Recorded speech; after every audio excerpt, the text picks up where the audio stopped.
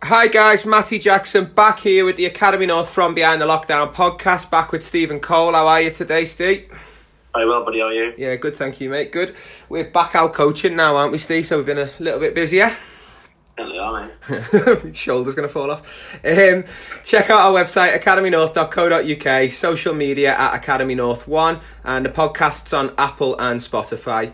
So our guest for today, our first father and son combo on the podcast, a man who's played 34 first class games, 21 one-day games, 52 T20 games, over 2,500 career runs, 135 dismissals, been to the PSL, T10 in Abu Dhabi and England Lions as well. Thanks for joining us, Tom Moores. How are you, Tom? I'm good, thanks, mate. Good. Yeah, all good. Good stuff. Thanks for coming on with us, mate. So obviously, as we record this, it's still pretty uncertain times, especially for you boys. So how has your lockdown period gone? Yeah, it's good actually. It's been a chance to reflect and work on some other things that you don't normally think about. Obviously, when we're in obviously the full swing with cricket. So. It's been different, obviously, for all of us, isn't it? But I think I found different ways, different things. I've been doing a lot of stuff in the garden, which I haven't normally had time to do. So the grass is looking half decent, which is good. Nice. And so that's about it, really. A lot of fitness as well. Yeah, we saw on your Instagram, mate, on your Instagram story, I think it was last week, talking of having a chance to do other things. Is that a bit of table tennis with the dad as well? Yeah, that's normally pretty competitive environment. That Who won?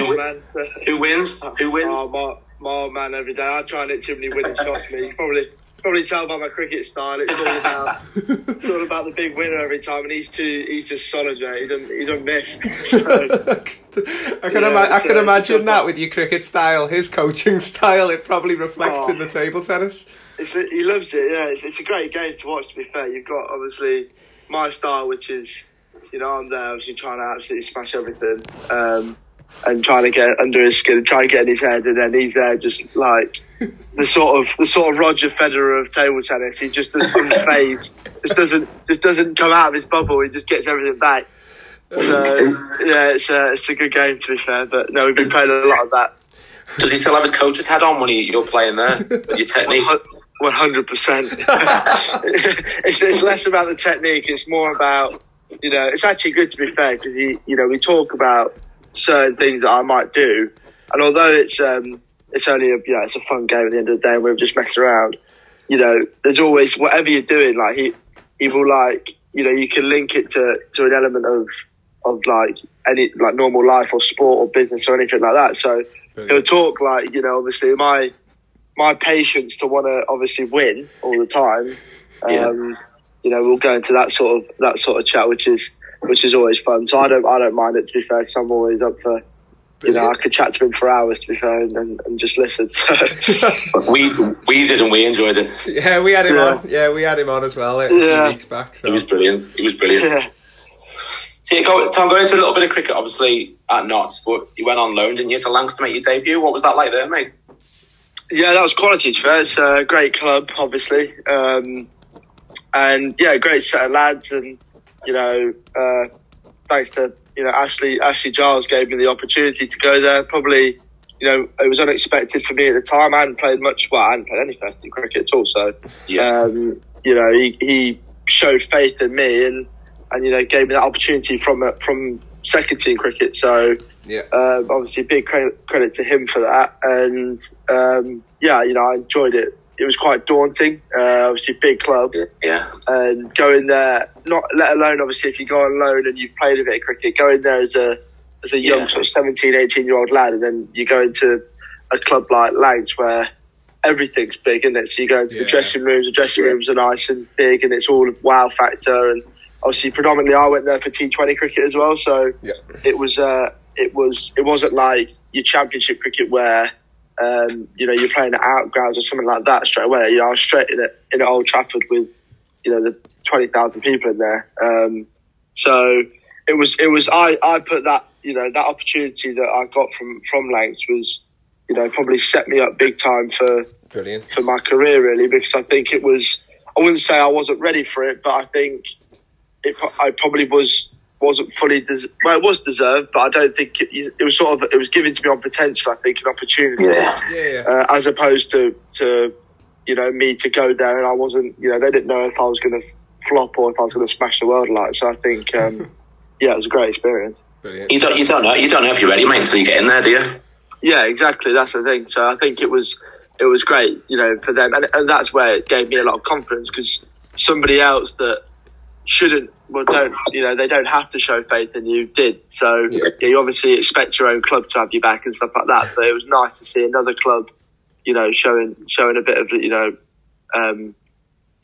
what's the word? Belief. They obviously, belief. That's the word. Glad to help. That's the one. So I think, which was nice. Obviously, as well, I got a Roses game under my belt, which is rare. Not many players can say they've played in one of them. Which is, apart from the London derby, they're probably the two biggest county or domestic games you can play in, aren't they? So that was always a nice experience. Brilliant. Yeah, so onto your not stuff as well, mate. Highlight the Blast win. Highlight of what was my favourite, or as in highlight? Was that just the best time for you?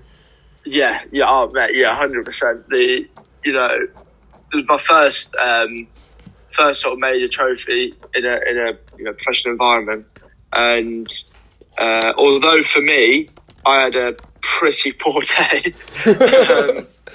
When it comes to the bat, it was probably the best day of my career, which is sounds weird as a player, but the feeling of I just didn't care. Like for me, I didn't hit it off with a bat, and I stuck to my guns. Obviously, first game went out there, I was batting at 3, and again, like I hadn't experienced.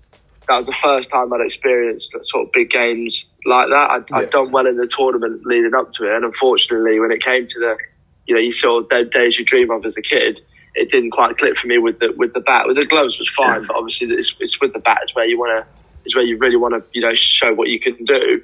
And obviously that first game got naught and tried to boom out of the park, and then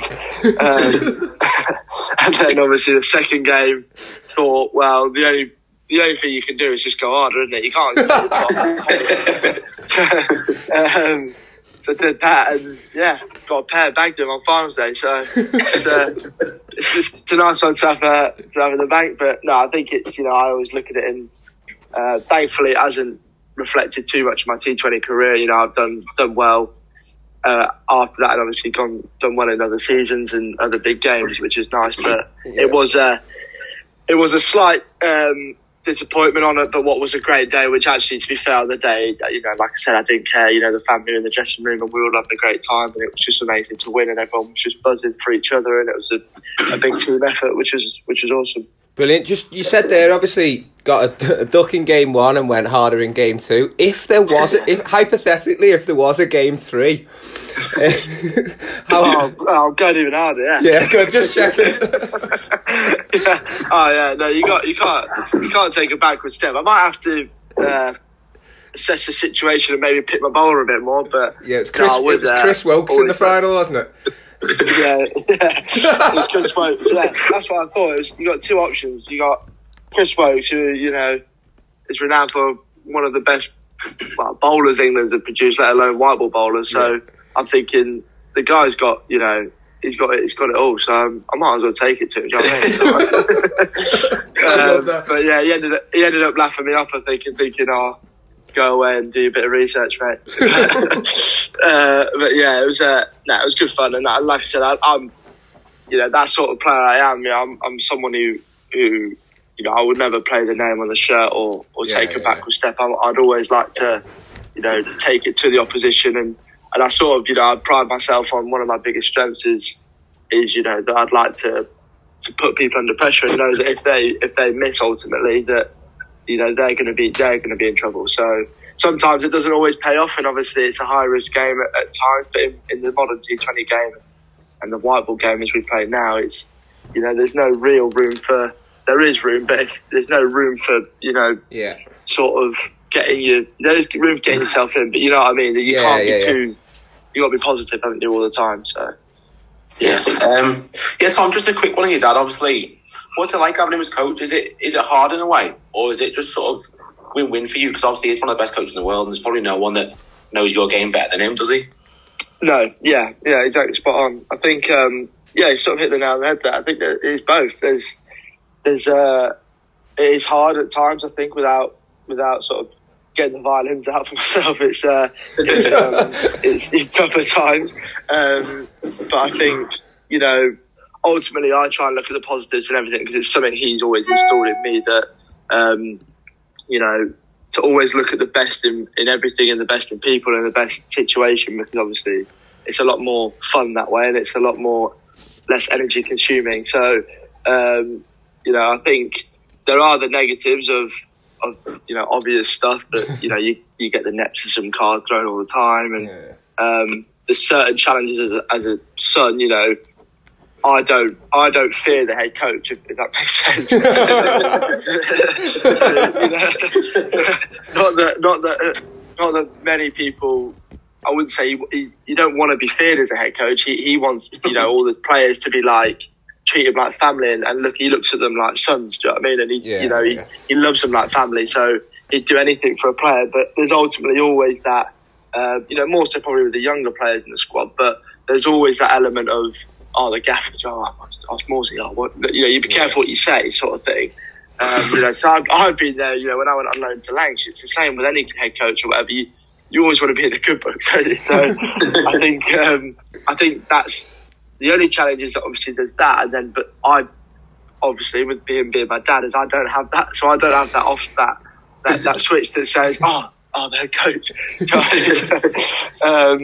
So I think that can be a challenge, because I've got to respect, like you said, what he's done in the game, which is 10 times more than I've done, and that his position and what he's achieved, I need to give him that respect. Let alone, taking the son hat off. Let alone if I'm annoyed at him as a son and a dad or whatever, I just want to tell him to shut up or go away. I can't do that, because obviously, I have to give him that respect that he deserves when he goes through the gates at any club or any cricket ground. He's earned that right to be there. So I think that's something we've worked on, and it must be a challenge for him as well. We've spoken about, he wouldn't necessarily have to approach me in a way that he would another player. He can come straight up to me as a son and not really worry how he delivers it. Because he knows, as my son, I'll always be there, and he'll always be able to recover it and go, sorry, I didn't mean to say it like that, or whatever. So vice versa, you've got your challenges like that, but on the whole, like I said, on the positive side of it, I look at it, he does know my game better than, I always say he knows my game better than I know my own game. So, as a dad, he can pick up the mood of a lot of people, but especially me as a player. So, as I walk in, we have a thing, obviously, when we go in the gates at Trent Bridge and whatever, that we're head coach and player when we're in the ground, not father son. So, and that's obviously a respect to the other players as well, because we sort of respect the environment, but there's ultimately the natural sort of family instincts that kick in, where he knows if I'm coming in and I'm tired, or he knows if I'm coming in and I'm a bit grumpy or something's pissed me off. So there's no hiding from him, which is ultimately, it's a positive and a negative. But there's none of that sort of, he could pick me up straight away and go, yeah, mate, I can tell you, you're flagging today, or did you play too much Call of Duty last night, or you grounded. Exactly. But no, it's I'd definitely say it's a positive, because like I said, he knows me like the back of his hand, also does, so it's good. Brilliant. Well, just moving away from the domestic stuff, mate, and as we mentioned in the intro, Multan Sultans at the PSL, out to Abu Dhabi, Bangla Tigers. How is it going into that environment, mate, and how different is it? Yeah, it is. It's very different, to be fair, and it's an experience I loved. It's a challenging one to start with. I feel like it's a definite culture shock. It's completely different to anything an English player would have experienced, I think, unless I've not experienced obviously full international cricket, but I can imagine it's more towards that sort of scale of pressure. I feel like, when I first went to the what was it? The first one was the Punjabi Legends T10, which was my first franchise competition. Yeah. I was lucky in the sense that I had Mushtaq Ahmed, who's the head coach, who obviously I've known since I was younger and stuff like that. So hadn't seen him for a while leading up to it, but we'd always keep in contact with the family and stuff like that. And he's a lovely, he's one of the nicest blokes and ever meet and sort of thing. So I was lucky that I was going there with him. So that was nice, but it was different, and you're surrounded by big players. It's a team within an individual. So you it's all fend for yourself, but you've got to play for the team when you're playing for the team a little bit, if that makes sense. Yeah. So, if it's one of them, I found if you're doing well, it's a lot easier. Everything runs smoother. If you're not, it can be quite a lonely place because you can find yourself, players don't know how to pull you out of that, and they're not. Some of them aren't interested. Do you know what I mean? They're not because they don't know you, and you're not their priority, which is understandable. So I think that's where it's a challenge. However, it's something that it really taught me a lot, I think, about myself and a lot about my cricket. Brilliant. And a lot about you've got to take, preparation. It transformed the way I train. So when I went there for the first time, I went there and didn't quite hit it off straight away and got a few starts and hit a few out of the park. And obviously the T10 format's all about, it's right up my street in the terms of how you play. So it's basically a form of baseball, isn't it? You're there, you're trying to hit, you're trying to smack it out of the park, and if not, you're trying to hit it for four. So that's pretty much what you're doing. And then I think, so I think that what I learned was, one, the level of standard you had to be at, to compete at that level, and two, the preparation and training that them boys had. It sort of transformed the way I trained. So Brilliant. The game that did it for me, we were playing a team called Northern Warriors, and they scored 72 or 82 against us in 10 overs. It was maybe I can't remember. I'd have to double check it. You have to look at it, but it's ridiculous basically.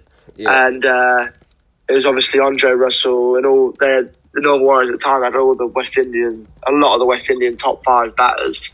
So they had Simmons, Nick Poran, Andre Russell, them sort of guys, and they all just came out and literally from ball one, I think Andre Russell got 40 off. Hang on, 8 balls. I've just googled this and I think I've found it. 183 off 10 overs. That's it. Not 82. 100. Yeah, that's it. Yeah, that's right. Yeah, 183 off 10 overs. So it was literally like, Puran absolutely smoked it. Yeah, Puran 77 off 25. Andre Russell 38 off 9. Yeah, it was mad. It was actually carnage. And I'm there obviously keeping, and I'm just thinking, I don't think we batted.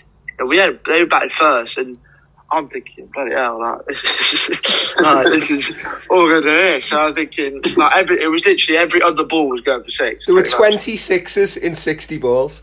It was I'd never seen anything like. It was like a pinball machine. The ball was just going dong, hitting off the stadium, kind of all sorts. So it was something I'd never seen before. At least you got close. You only lost by 99 runs in 10 overs.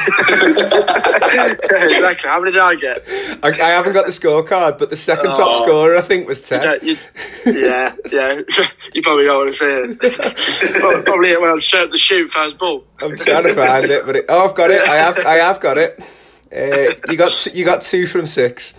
Yeah, solid. Decent try rate. Dug in there. Yeah, exactly. Yeah. Liam Plunkett 1 over, no maidens, none for 25. I remember that over as well. I think I remember running up to him and he's telling me, I don't know actually where to bowl, because the wicket was the wicket was, to be fair, the wicket was like glass. It was not moving off the straight, and it was like just gun barrel, and it bounced perfect tight hit. Saying this, I got 2 from 6 balls, so I'm doing myself justice here. But it was obviously gun barrel straight, and they were just like, the power that them boys had was just another level. It was just brutal, and also like the way they went about it. Like I was saying there, it shows in the thing. I think they just came out with no fear and just thinking everything's going out the park here. We're setting to hit this out of Abu Dhabi or wherever we were at Dubai. And whatever else happens. I think if you watch the highlights after this, you watch the ground's small anyway, and the bat speed and stuff like that. It's sort of shots are flying off for 6 over third man and stuff like that. It's just ridiculous. You've got a decent bowling attack there as well. Proper bowling attack. Yeah, we had obviously Chris Jordan, TJ, Liam Plunkett, Mitch McClenaghan. Yeah. We had Zahir Khan, obviously the leggy. We had a proper attack, but it was just like whoever we brought on would just disappear. And I don't think it was the bowling; it was the batting. I always, to get 183 in 10 overs is just.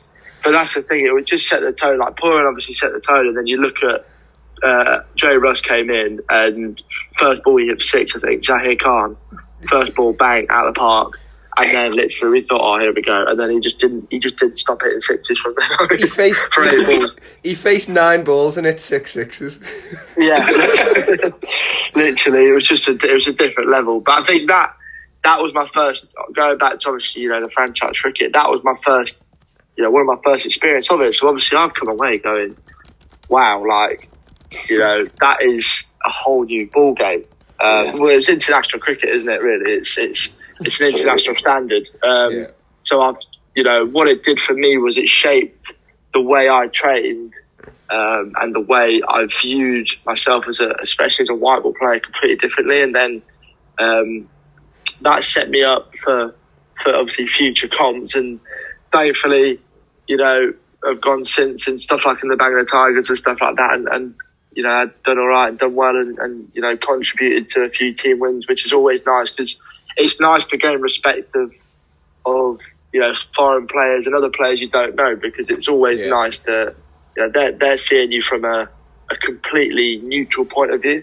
There's no sort of bias, not that people are biased, but there's no bias going on. There's no looking at it through a mate's eyes, looking at it through a whatever eyes. It's just if you're good, I'll tell you you're good. If you're not, then I'll tell you you're not. So I think that's what was nice. You get direct, honest, black and white feedback, because if you're not very good, they will think you're not very good and they'll just write you off. Do you know what I mean? That's it. You won't come back, and that's it. So it's brutal, but it's quite nice to see where you're actually at in the game, which is nice. And obviously on the flip side, if you get good compliments from big players, and you sort of string up relationships with big players and good players. Like I got on really well with Andre Fletcher in the Bangla Tigers, West Indian player, who's goes harder than anyone I've ever seen before, including myself. He is just, they call him the Spice Man, obviously, and you only have to go and watch a few clips of him batting, and it's entertaining, to say the least. So he was a top guy, and Colin Ingram as well at the Bangla Tigers. People like that, as a fellow lefty, just really help me out, if anything, and give you advice, experience. I did a lot of work on my batting with him when I was out in the Bangla Tigers, and he took one look at me and he gave me little pointers where it could help my game, and it helped me in the actual tournament. They help you relax as well.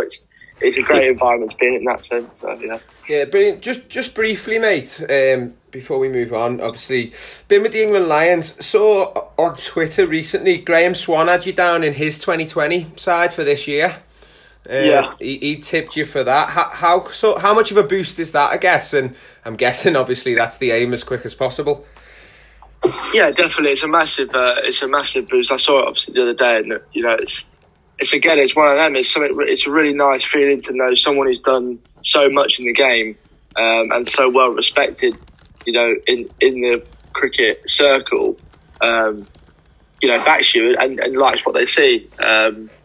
So something, you know, to see that is always nice to be in, and you know, to be in the thoughts of people like that. It's a nice boost, obviously, to want to keep training and pushing and working hard, and obviously hopefully make that real one day. You know what I mean? Just you know, you want to see that on an actual team sheet for England one day. So that was I really obviously appreciated that from Swanee, and hopefully, like I said, you know, I can put that into performances, and hopefully one day, you know, make that sort of come true. It's a dream for everyone, isn't it? So I think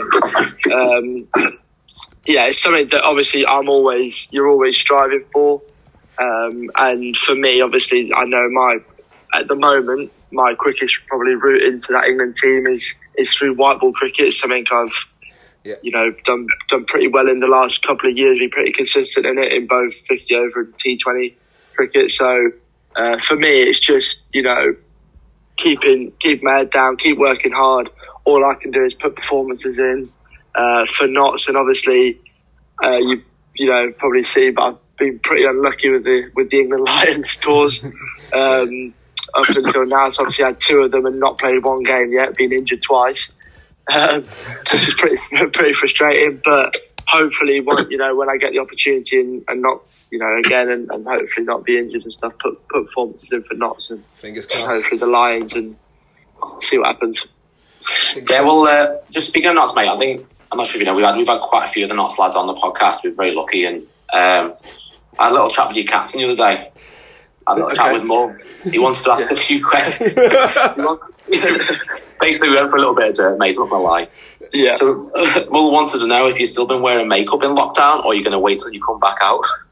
Oh, I've definitely been still wearing it. I knew he was going to say something like that. No, there's nothing wrong with a bit of tinted moisturiser, you know what I mean?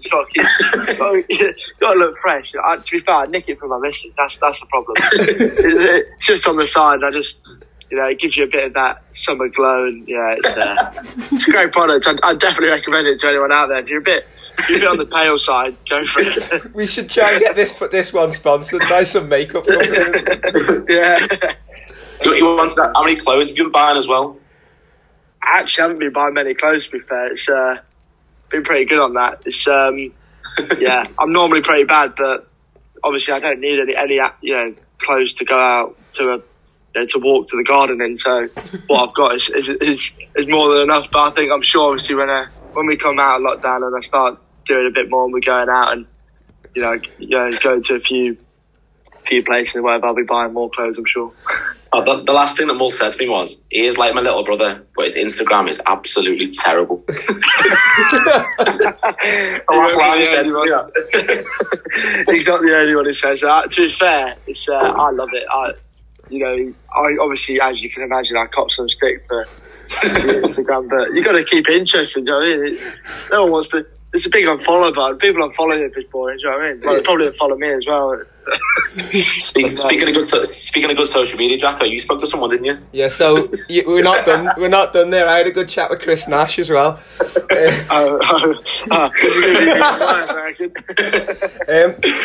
This is an exact quote. How did you feel batting with him in pro cricket after idolising him since you were 5 years old? He clings on to us every time. I said this to him once after batting with him once. I said, do you know, Nashy, this is a proud moment for me. You know, obviously, I've been watching you since I was 9, you know, at home with my old man. And now I've fulfilled my dream of cricket to bat with him. He's clung on to it. But yeah, it was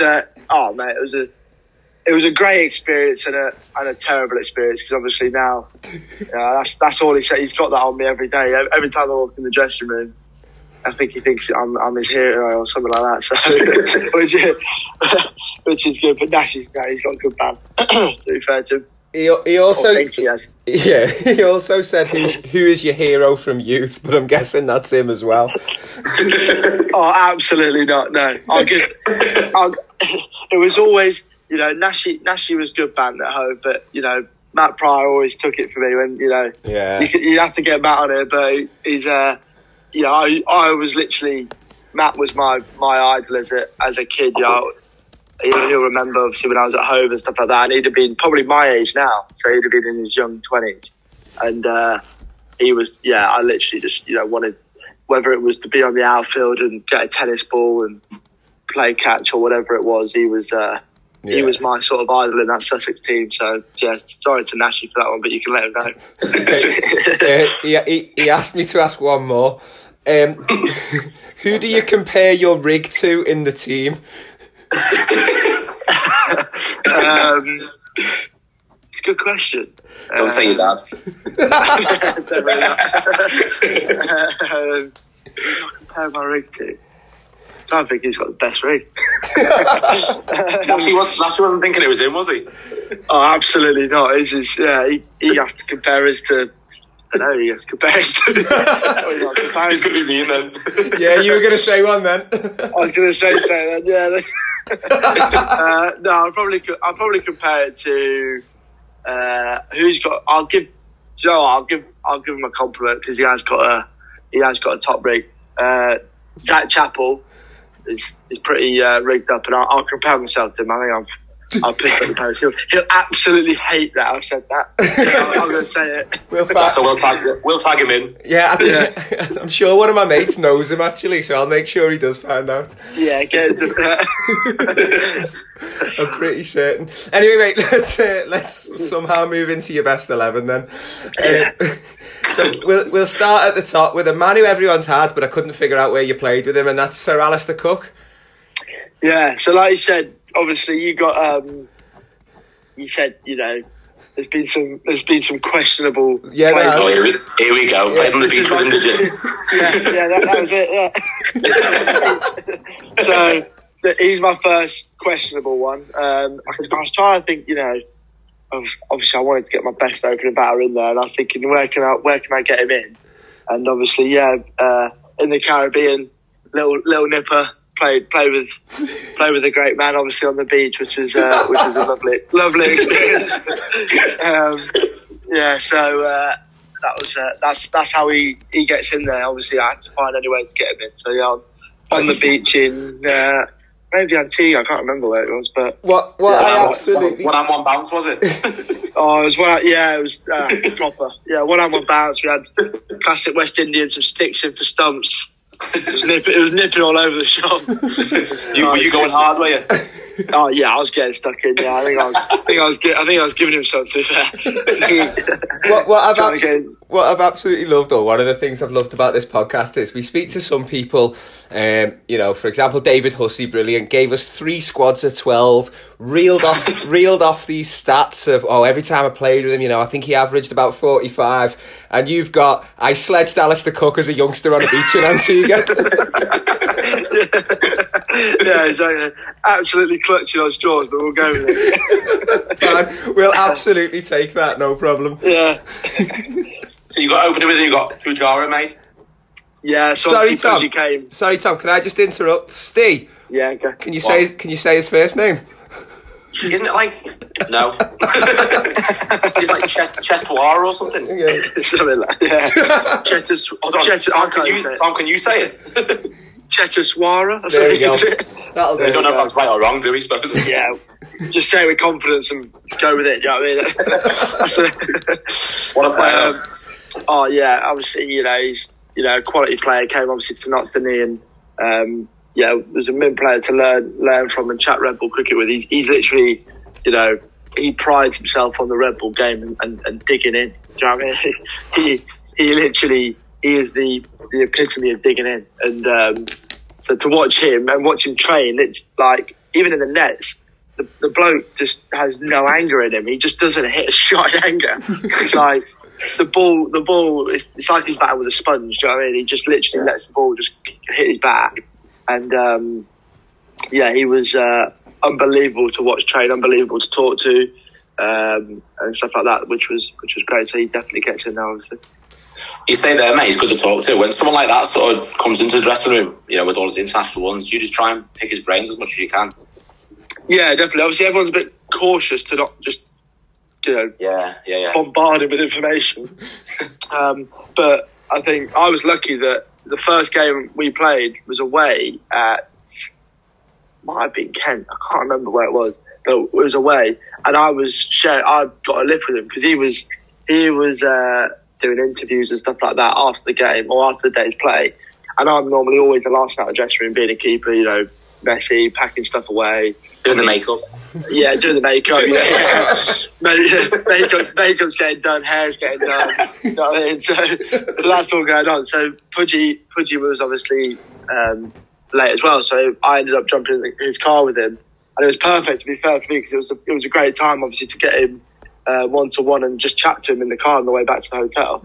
And so I was lucky in that sense because I got to, that moment presented itself quite easily for me quite early on. So, and then obviously since then you strike up a little relationship because once you've spoke to someone like that once, one-to-one, you don't feel the barrier's gone. Then you can go up to them and sit and chat to them any time. So I think once that had happened and each player have had their own time to sort of pull him to one side and go, listen, mate, it's all right if I get 5 minutes with you just to talk about banks. Obviously, it's something that you've completed. I think it was great to get that moment, So I've got a stat here in front of me. Most balls faced by an Indian in an innings, 525 balls in one innings. And during the course of this podcast, you've referred to cricket as a form of baseball. So you listened hard to some of the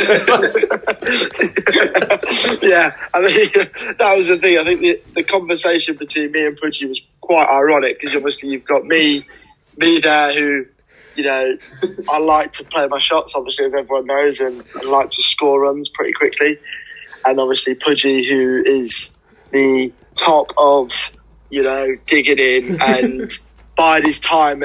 He's the perfect. He will happily, obviously, bat for 2 days if it means, winning for the team, which is an unbelievable mental concentration and willpower to have that. And that's one of the reasons, really, because although I joke about baseball and smack out the park, it's something that I actually really do want to conquer and do well in and get hold of is that the Test cricket and the red ball game. It's something that's obviously in my opinion, the hardest format of the game, and it's the most testing, for a reason. That's why it's called Test cricket, testing form of the game. So I think it's something that I don't want to be pigeonholed to, and something I believe that I'll be able to do all three formats. So that's why it was, for me, it was an important chat to have with him and anyone who's good at red ball cricket, just to keep broadening myself and learning about that side of the game, and hopefully, as I get on in my career and play more of it, I'll find my way of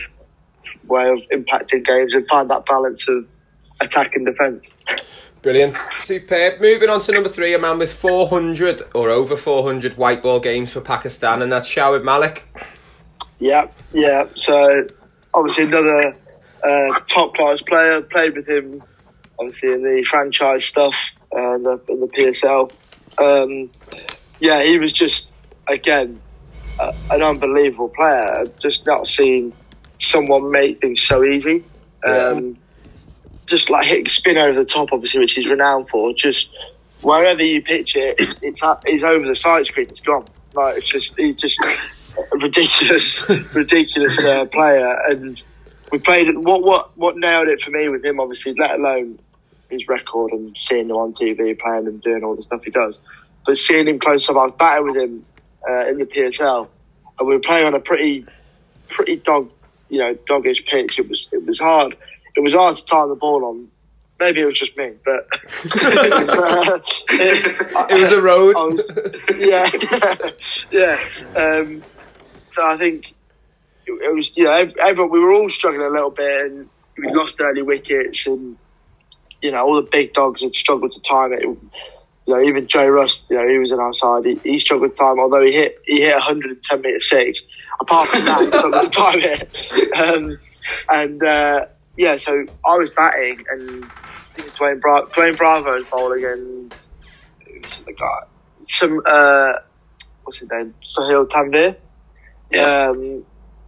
So them two are bowling. Obviously, probably the two people you don't want to be bowling on a slow, sort of tacky pitch.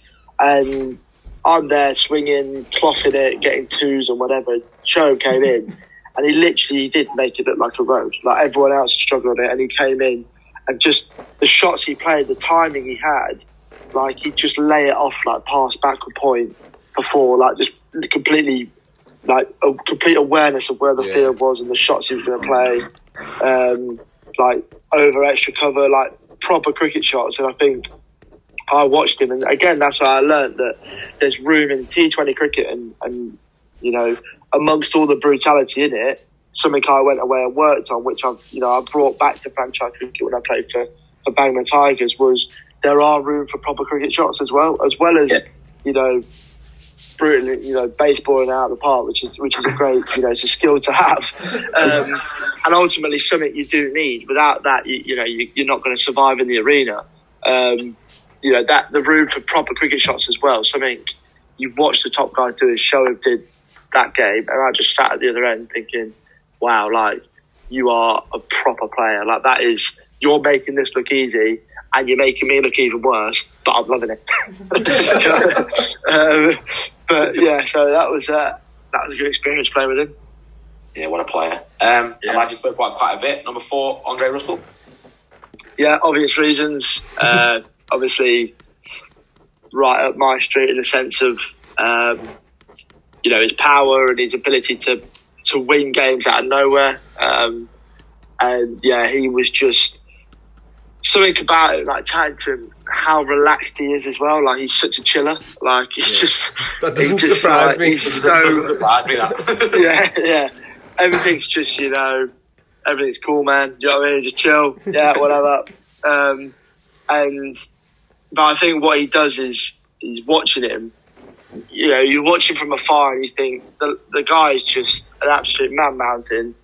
He's got biceps the size of my head, and he's like, you know, like obviously he just walks out there and just tries to pick out the park, and he can, and that's why he is who he is. And obviously he can bowl as well, of course he can. So, and field, yeah, he throws, you know, meteors and bowls rockets. You know what I mean? Like, literally, he's a freak in nature, and he is a freak. Obviously, like getting up close to him, you know, the speed in which he throws a ball, it's like he is literally throwing a rocket. It's like it does not move. It's just like a jump back, like keeping to it.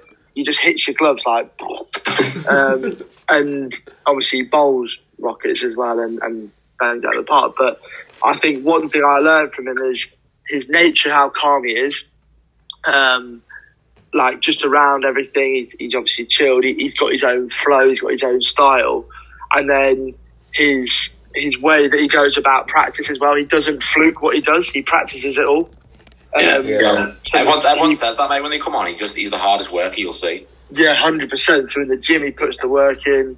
So he's not, you know, obviously he's got good genetics, but he's not naturally just big. He does pump the iron. So, you know, he does that, and then obviously he practices all the, you know, the freakish stuff he does in the field, and hitting sixes is something he practices a lot. So it's something that he knows hands down what to do. And he told me, I spoke to him and asked him about, you know, his batting, and he told me that his philosophy in white ball batting is he does look to hit the ball for 6 or 4 first. He told me that basically, I'm sure he won't mind me saying it, but he said he basically sets to hit the ball for a boundary every ball, and that's all he thinks about, and it's partly to keep his mind clear. He said, this is what he said to me. He said, partly to keep his mind clear, because obviously the hardest thing about batting is you have thoughts, you think about the bowler, what's he going to do, and all this sort of stuff. And partly as well because he wants the intention, he wants the positivity that I'm looking to strike the cricket ball. But one thing he doesn't do, which I learned from him, is it's not in a specific area, it's anywhere. Yeah. So this ball is going for 4 or 6. I don't know where, but it's going for 4 or 6. And that's his mentality. I don't think that's a secret, that, mate. No, well, yeah, exactly. Yeah, I think it's pretty obvious. So, yeah, you have to watch him. Yeah, but it's something actually I didn't.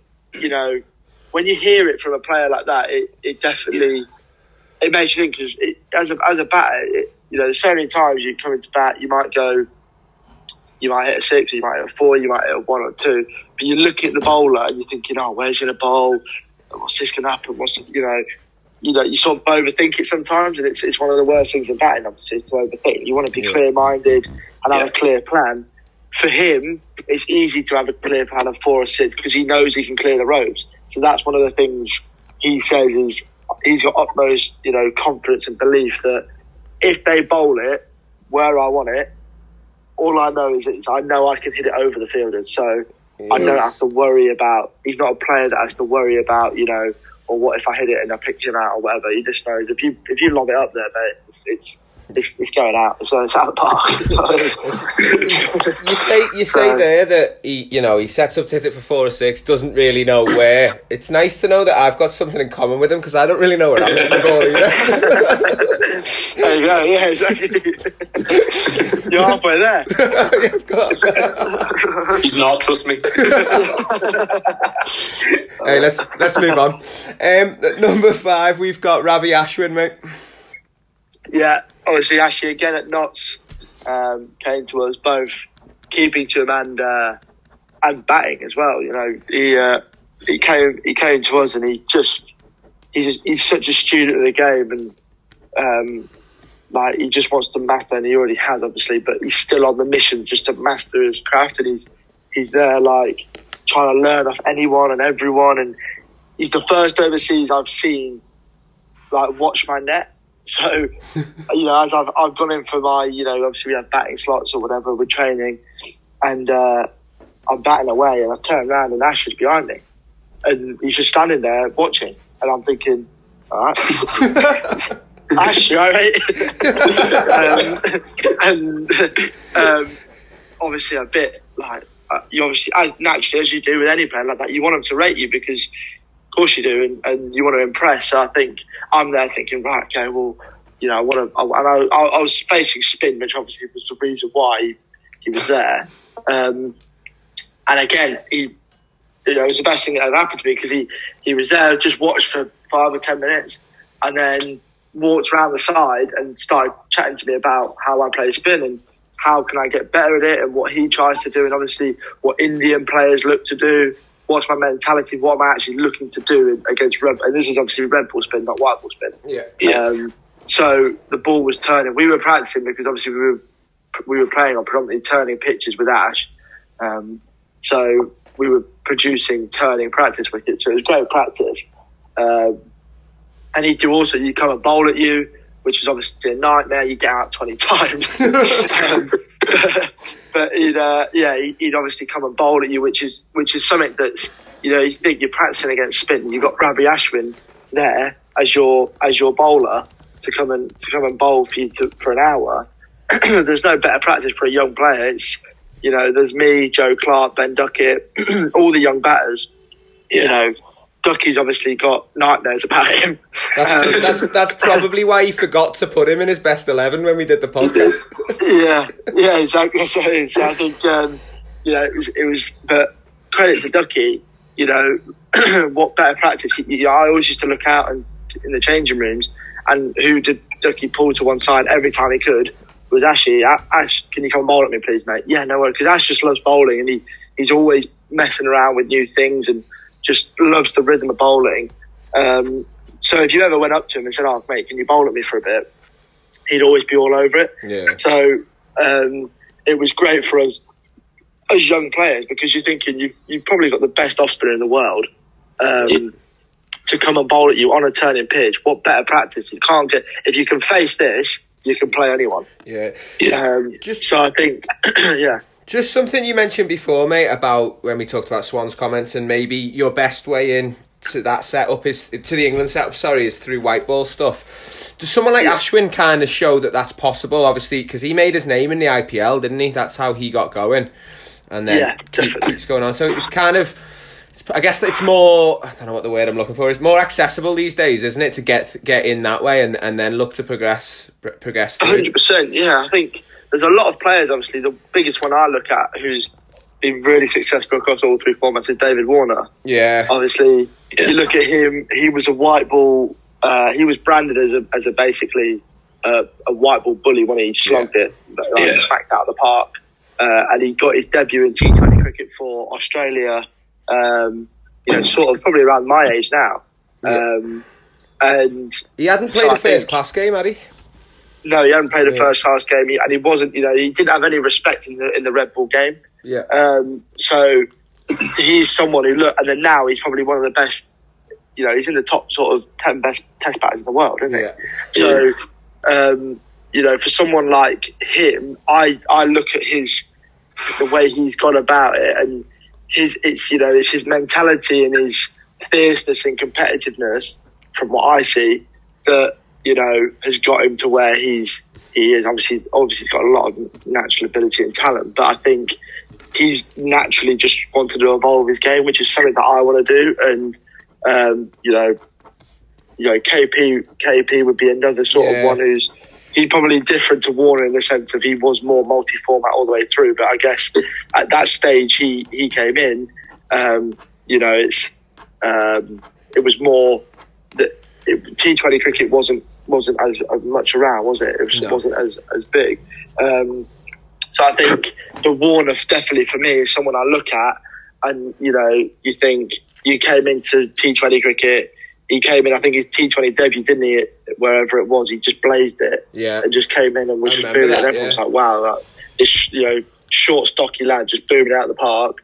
And then obviously evolved that, and never really looked back in T20 cricket. Just kept on evolving it, didn't he? And now he's just turned himself into an absolute T20 gun and IPL gun and all this sort of stuff. And then took that into 50 over cricket, and then 50 over cricket took that into Test cricket. So I think there's definitely that route in, and it's something that I would probably as of now the most natural way for me to play all three formats for England, which is obviously the ultimate goal is to I don't want to be pigeonholed as one sort of player. I'd love to hope and I think I believe that I've got the ability to play all three formats at a high level. So I think that's obviously the ultimate goal. But just getting there will take its natural course, I think. And like you said, all I can do is work hard and evolve in my game in all formats.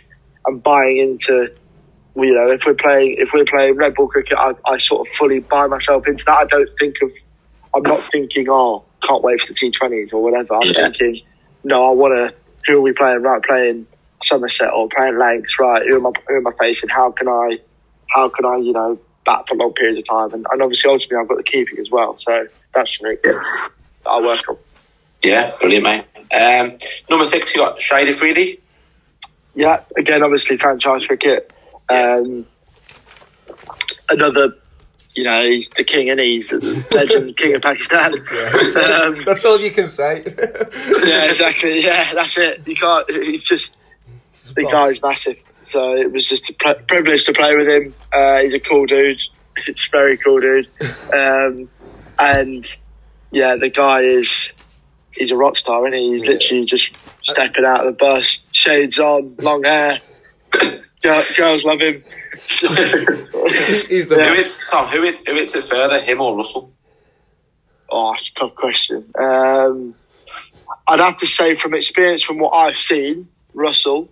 But I do know Shahid Afridi can hit obviously, of course, we do know you can hit a massive ball. But I think I had a funny, interesting. Well, my first time, obviously, I met Afridi was obviously we were in the nets for Malta. And it was my first net, and as you do, so in franchise cricket, it's not sort of county cricket or anything like that. You don't have.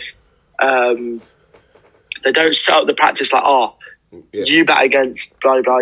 It's just batters, pre-pads on, just dipping it out, dive in. And obviously all the big dogs start putting the pads on, and I'm there thinking, I don't want to just jump in. I'm not just going to jump in front of someone and they're going to go, who the hell's this kid? What are you doing? Get out. You know what I mean? So I was like, I'll just sort of, but I am here. I am a batter, so I'm going to put my pads on.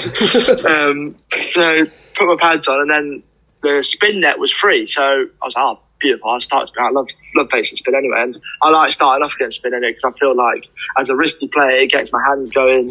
And it's something that gets my feet moving, so that when I go and face the quick guys, which we had a few in that team, you know, Mohamed Irfan, obviously the giant. The big. So I'm thinking, I'd like to get my feet moving against him. So then, anyway, so going against the spin, and I was facing just there was some young net bowlers there, just not in our team, and then a couple of our off spinners and stuff like that, and who are the local lads. So just went in to face them, and then basically, obviously, Afridi came and rolled his arm over, and he sort of came and spin that, and he just came obviously to have a little bowl. And he came in and he's bowling leggies, and obviously it's a left arm spin and leg spin. But how much you've seen of me play is I like to face it. So he's coming in and bowling, he's just sort of rolling his leggies out, and I'm there thinking, do I smack him, or do I just sort of, you know, give him respect and just knock it back? But I really do fancy smacking it. So anyway, classic me fashion. I'm just thinking, F it, I'm going for it. I'm going to smack it. So just start running down, and obviously just giving it a whack, slog sweeping it, reverse sweeping it, hitting it straight over his head. And then the bloke, literally, I thought he could have, I don't know, he just looked at me, gave me the biggest death stare. And he just stood there and smacked one, it hit the roof and went sort of bounced and rolled past the back stumps. And he just looked at me like I'm basically, I don't know, an idiot. And then he's then gone off his full run. And so he's now not just rolling his arm over, he's now gone march his full run. He's got an umpire in, so you've got one of the coaches, umpires in, and he started bowling googlies, leggies. He bowled me his 80 mile an hour absolute rocket launcher. And obviously, classic me fashion, I've still stuck to my guns, started smacking. And so I'm like, so then it turned into like a little battle, and it was really good actually, because thankfully I ended up playing really well in the net. So I did, I got hold of him a little bit, and walked out, and he said to me, I thought, he's going to give me a bollock in here. And he sort of, classic sort of, his fashion and whatever, sort of gave me the clicked, like, with his hands in the air. And I looked up, and he was like, oh, yeah. And because he didn't know my name at the time, obviously, called me over, and then he sort of put his arm around me, and then he just said to me, I love the way you play, and you love the way I batted, and it's some great batting. And he said, if I ever want to do any work with him, he'd be more than happy to do some work. And that was the first bit for me. I thought, it was a good choice then to do it, because obviously then I thought, well, you only get one opportunity to show someone what you can do. Yeah. And he was obviously running that, you're in the Pakistan Super League. He's one of the biggest players there, if not the biggest player. Yeah. And it's something that you want to, if you've got him in your corner. And although he thought, it was good, because he said, he said one of the biggest things he loved as well was, the fact that I wasn't afraid to, as a young player, it'd be easy, like I said, to take that backward step and go, I'm just going to knock it around against him. I don't want to piss him off. But, he said what he loved was, I didn't care who he was at that time. I was just loving batting and smacking it around. And he said it was great, because he said we naturally got into a competition. So he said that's great, which was cool. Brilliant, great insight. That brilliant. Let's move down towards some of the seamers. We got James Pattinson. Yeah, freak.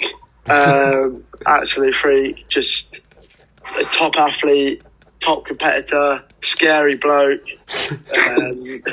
Just an absolute legend on and off the pitch. I think can't speak highly enough of him. He's probably one of the best players I've played with. I'd probably go as far as to say that. All the Notts lads have said that. Yeah, he's just someone who just comes in and just offers everything. Like, he offers energy. He says it how it is. He's not afraid. If you're not pulling your weight, he will turn around and he'll tell you in front of everyone. Yeah. And everyone's copped a few sprays off him in that Notts team. And but you love him for it.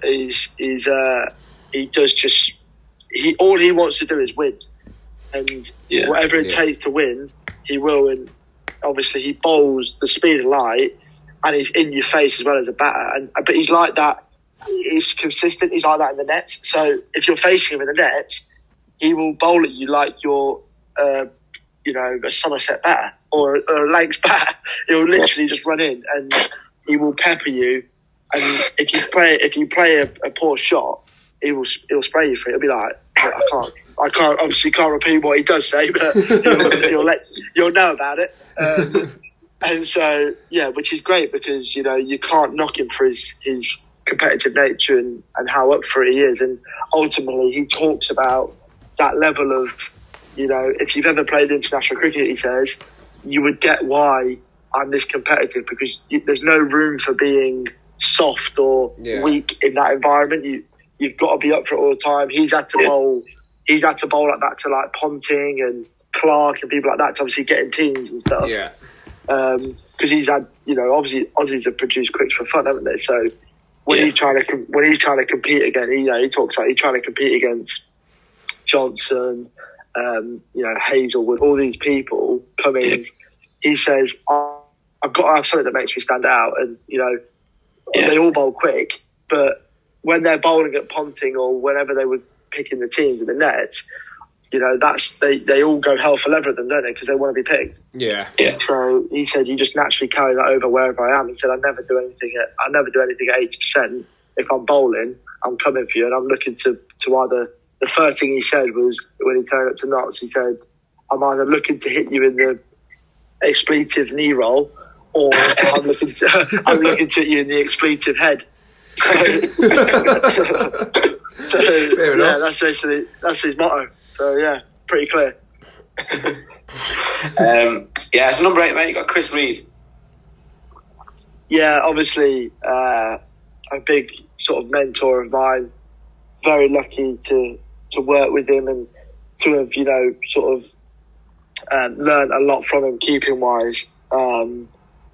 Obviously his record and what he does speaks for itself. And he was just, for me to be able to work with him at Notts, it's just unbelievable. And the knowledge he's passed on, and I've worked with him for the last couple of years now. He comes in and we do obviously a lot of sessions together. And like I said, he's sort of one of them people for me on the end of the phone that if I ever want to chat to him about keeping or anything like that, he's always there for me, which is great. So yeah, he's a given in that team. Is there a little bit of pressure taking over from someone, I guess coming in as a young keeper anyway, but from someone who played for about 15 years, didn't he? Yeah, definitely. There was a huge amount of pressure. It's one of my biggest worries, and I know it's one of the club's biggest worries and Reedy's biggest worries because I think Reedy knows firsthand how hard it is because he did it with who did he do it? He took over. Good question. That is a good question. I've gone blank. I know it is, but I've just gone completely blank. It's probably Google now. I'm having a Google, but I might not find it. It's probably come up on the podcast Steve, a million times as well. Yeah, probably. But he was like everyone that says him, like, mate, obviously he's a great player, but he's a massive role model as well. 100%, yeah. And I think he's somebody who has been there and done it for me. He's been there and obviously had to take the gloves. And when you have a keeper, I think one of the hardest things is obviously that keeper. Normally, if you get set in a team and you're good enough, you normally can do it for a career there. If the club's right for you and you slot in, it's not something you chop and change all the time, is it, keepers? If you're looking, it's sort of your rock of the team. And obviously, really was more than good enough. So he was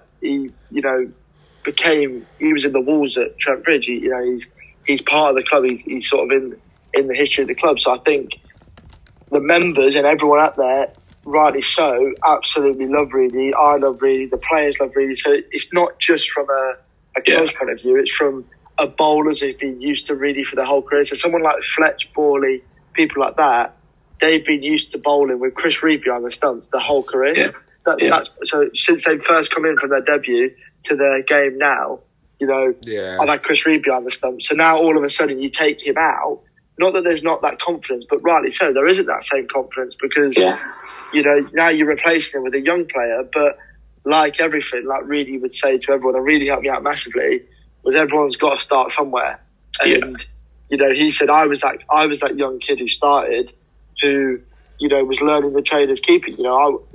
He said that I was nowhere near as good as I am at the end of his career as I was at 20 at the start of my career. He said I'd obviously dropped more balls at the start of my career, and then as you learn, and he got towards the end of his career as a senior pro, or to the middle age of that prime age of when you're obviously red hot.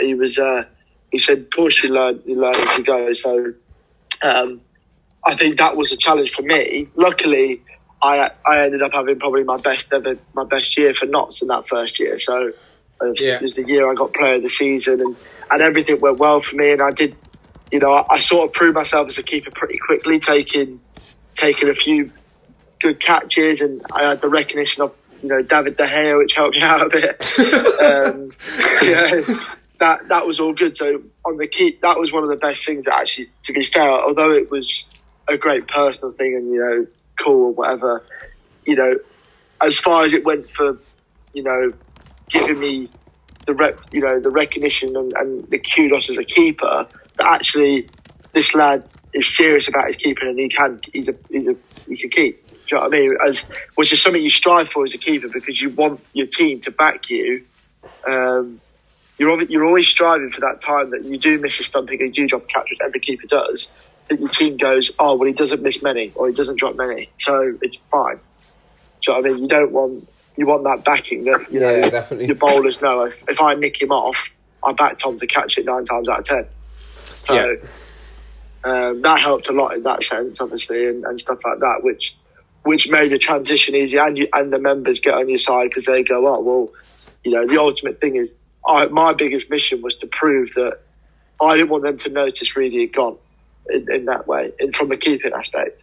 And a batting aspect, but obviously more importantly a keeping aspect. I didn't want them to think, we're shelling catches left, right and centre now, Reedy's gone.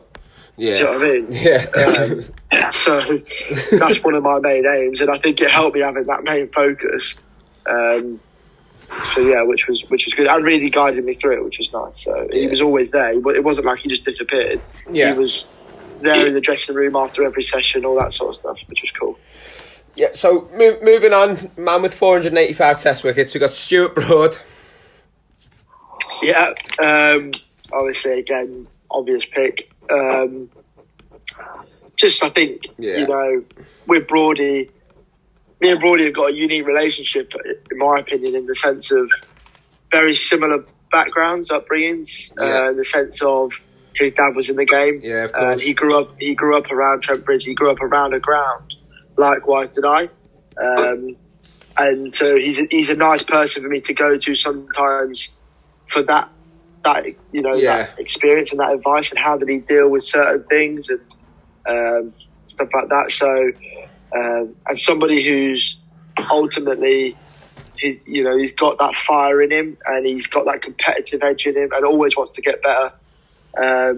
He's got that element of, whether he admits it now or not, he obviously knows he's got that element of that flair in him. As a youngster, he dyed his hair blonde, all that sort of stuff. Which, as he's moved on in his career, obviously everyone changes, and of course he's probably changed like everyone does. But naturally, he's got that natural sort of flair in him that he wants to win games for whoever he's playing for, and his commitment to knots is obviously second to none. So I think he's a nice person for me to definitely to look at and chat to in that sort of aspect. Brilliant. So another spinner, mate. Mushtaq Ahmed. Yeah, again, obvious one. Watched him as a kid, literally terrorised county batsmen as a 10-year-old. Obviously, he took something stupid, over 100. Was it over 100 odd wickets? 110 wickets in the season. It's all right. I mean, speaking to my old man about him as well, obviously coached him. Just said, back in the glory days with Sussex when they went on to win championships and everything. And I saw some footage of him in a white ball game recently on Instagram. I think it was, of the C&G Trophy or something. He just said people couldn't play him. It was just he turned up at that county championship, and for the next sort of 3 years or whatever, he'd take consistently over 100 county championship wickets a year, and like he just said he was just an absolute freak. And obviously I've again I've played under him as a head coach. I've played with him in one-on-one bouts. Yeah, I was going to say, right, as you're talking, I'm Googling this, and you were 12 when he played his last ever first-class game. Yeah. So, this is another on the loose term of played with. I've like I said, the actual played with in a competitive game was a one-on-one bounce game, and just trust me, it was competitive. It counts. So I think, that, messing around and playing, he always used to have time for me playing. We'd go to, if we ever went to, a function or whatever as a family, and, I remember going to a charity game. Obviously, I think my old man was playing it, but Mushy was there with his family. And he would always find time to, Tom, let's use that post as a wicket. I'll come and bowl something, or throw some out. And I'd have my little bat everywhere. It's like my armour. It was like a sword in the back of my rucksack. Any time I was prepared just to whip it out at any time. Aye. So it was anywhere, any place I'd be playing cricket. So that was always great. And then, even still, when I went my first franchise, obviously, Mushy was there for Punjabi Legends. He still got it, obviously. He'd come and bowl in the nets and, coaching and second to none and stuff like that. So, he gets in there without doubt. Last but not least, someone I think you played on your debut for Lancs, and that's Jimmy Anderson. Yeah, Jimmy, obviously, I was petrified keeping to him first up. Never, obviously kept in the second team, kept against some, obviously decent bowlers and good bowlers and whatever, and then went on loan to Lancs, and obviously up there with the brand new ball, hooping it around corners. I'm keeping obviously to Jimmy, and I'm there thinking, let alone do I want to drop one on loan with players who I don't really know. But the last person my first drop to be in first class cricket is Jimmy Anderson. Quiz question. Yeah, exactly. And obviously, and I knew as well, he's going to create a chance. I'm not going to go a game here without him nicking someone off, surely. So he does it for fun. So I'm thinking, well, I better be ready. And thankfully, I got a couple of catches off him. I think be interested to know, actually, my first ever catch, I think, was off Jimmy, I think. Right. Go on, in first class cricket. Yeah, I think it was. I'm on left-hander. I'll try and find out. It might be. It was either first or second. I hope it's first. Debut, first class debut v Durham. Durham, yeah, at Southport. At Southport, yeah. Let's see. What a stat, anyway. Yeah, I hope so. It was even the first game. Do you know what I mean? No, your first catch was off Luke Proctor. Procky, what you did? Yeah, Procky. although you did get in the same innings, Courtmore's bowled Anderson, and that was Paul Collingwood. Yeah, take that. Yeah. We'll call that one your first. We know Procky. Yeah. We know Procky, so we'll just ignore him. Yeah. Yeah. He's a top lad, isn't he, Procky? Yeah. He's great, Procky. But no, I think that game was a pretty. I was thrown in the deep end, just all out with that game, because obviously, like I said, the keeping aspect. One of my first, obviously, catches, obviously, aside, no offence, Procky, aside Procky's lovely delivery that he just ran in and nicked him off, was obviously that catching Paul Collingwood off Jimmy's bowling. So for me as a young lad at 18, sort of, coming into first class cricket, it doesn't get any better than that. I've caught Paul Collingwood off Jimmy Anderson's bowling in a first class game, and then ironically coming into bat, my first ever ball in first class cricket, I was dropped. And it was bowled by Graham Onions. First ball round the wicket, Graham Onions ran in, bowled sort of. To be fair, it was an absolute peach of a delivery. How hard were you going? I actually wasn't. I was just trying to see it. And just obviously played like a forward defence, nicked it, and it was to Ben Stokes at third slip, and it was to be fair, no slip catch is a dolly. That nothing behind the wicket. Obviously, if you field it behind there, nothing's easy. I would never say it was a dolly, but as slip catches goes, it was straight in. And I was so thankful because he doesn't drop many, does he? No. Obviously, we've seen him catch him, but thankfully to him, he put it down. And I've just watched it because as I've nicked it, obviously I think, oh no, and it's almost like in slow motion, and I'm watching it go straight, and I'm watching obviously Stokes. I'm thinking he's just going to swallow this, and like it's there, and it's just gone boom in and out. And I think after that, he got a bit angry, and he sort of lobbed the ball on the ground, and he was on next to bowl as well, first change. And I'm thinking, he's going to take it out on me now. Which I think he did a little bit. He hit me, he sconed me. I think he hit me on the helmet.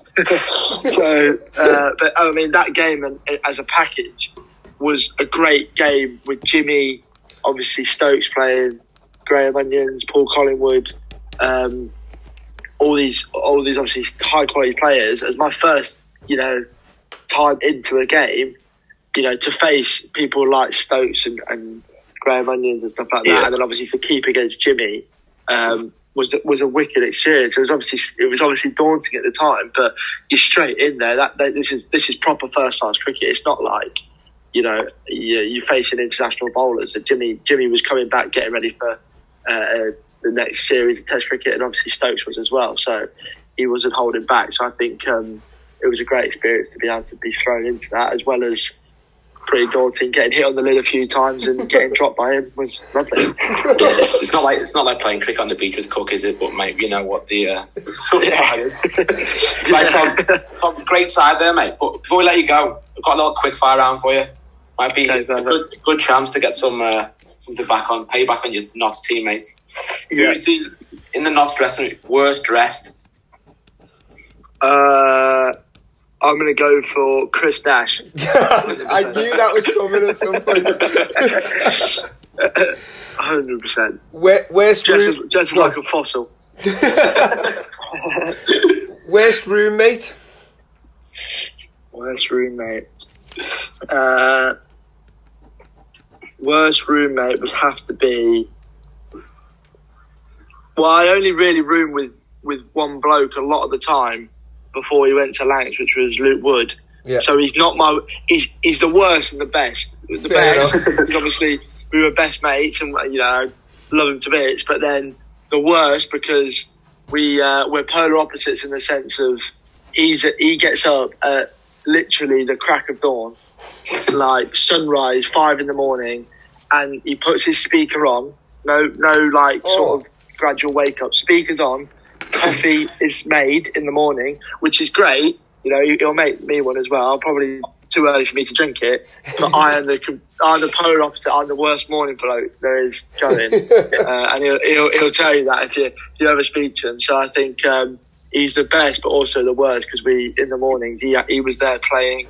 He's in the same music as me, so he'd be playing some sort of hip hop R&B tune, blazing it out at 5:30 in the morning, and I'm there thinking, what is going on? Who's got the worst chat on the pitch? Worst chat on the pitch. I'll give it to Mull because he never says anything because he's too scared. Brilliant. You've got to text him nasty. Who's got the worst chat on a night out? Worst chat on a night out would go to Jack Blatherwick. Brilliant. Young man. 2 more. Away from the Notts stuff, where's your favourite ground to play at, mate? I'd have to say favourite ground. I'd have to probably say Old Trafford. Actually, it's a main place to play. Brilliant. And last question for you today, Tom. Best teas, and you can't say Lords because everyone does, so we want something different. Best teas. Do you know what? I'm going to give it to the lads at Trent Bridge. I think our own teams. Lords obviously is a restaurant. So if yours is that, then the lads at Trent Bridge, we get looked after well. We get pretty much anything we want. We get food's great as well. So and they're adaptable for certain fussy eaters like myself. So yeah, I'll give it to Trevor and that who are the chefs at Trent Bridge. They're quality.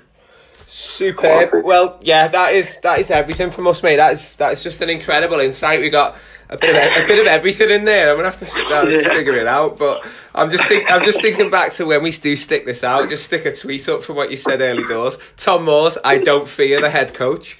But other than I wouldn't do that. Yeah. But other than that, mate, that's everything from us, isn't it, Steve? Yeah, big thanks again, mate, for your time. Some great insight there. Even some one-on-one bouncing cookie on the beach and stuff, mate. But honestly, mate, thanks a lot. Thanks, no worries, cheers, lads. Thanks, Tom. Thanks, everyone, for listening. Cheers. Check out the website, academynorth.co.uk, and we'll be back with some more podcasts as well. Cheers again, Tom, and thanks, everyone. Bye-bye.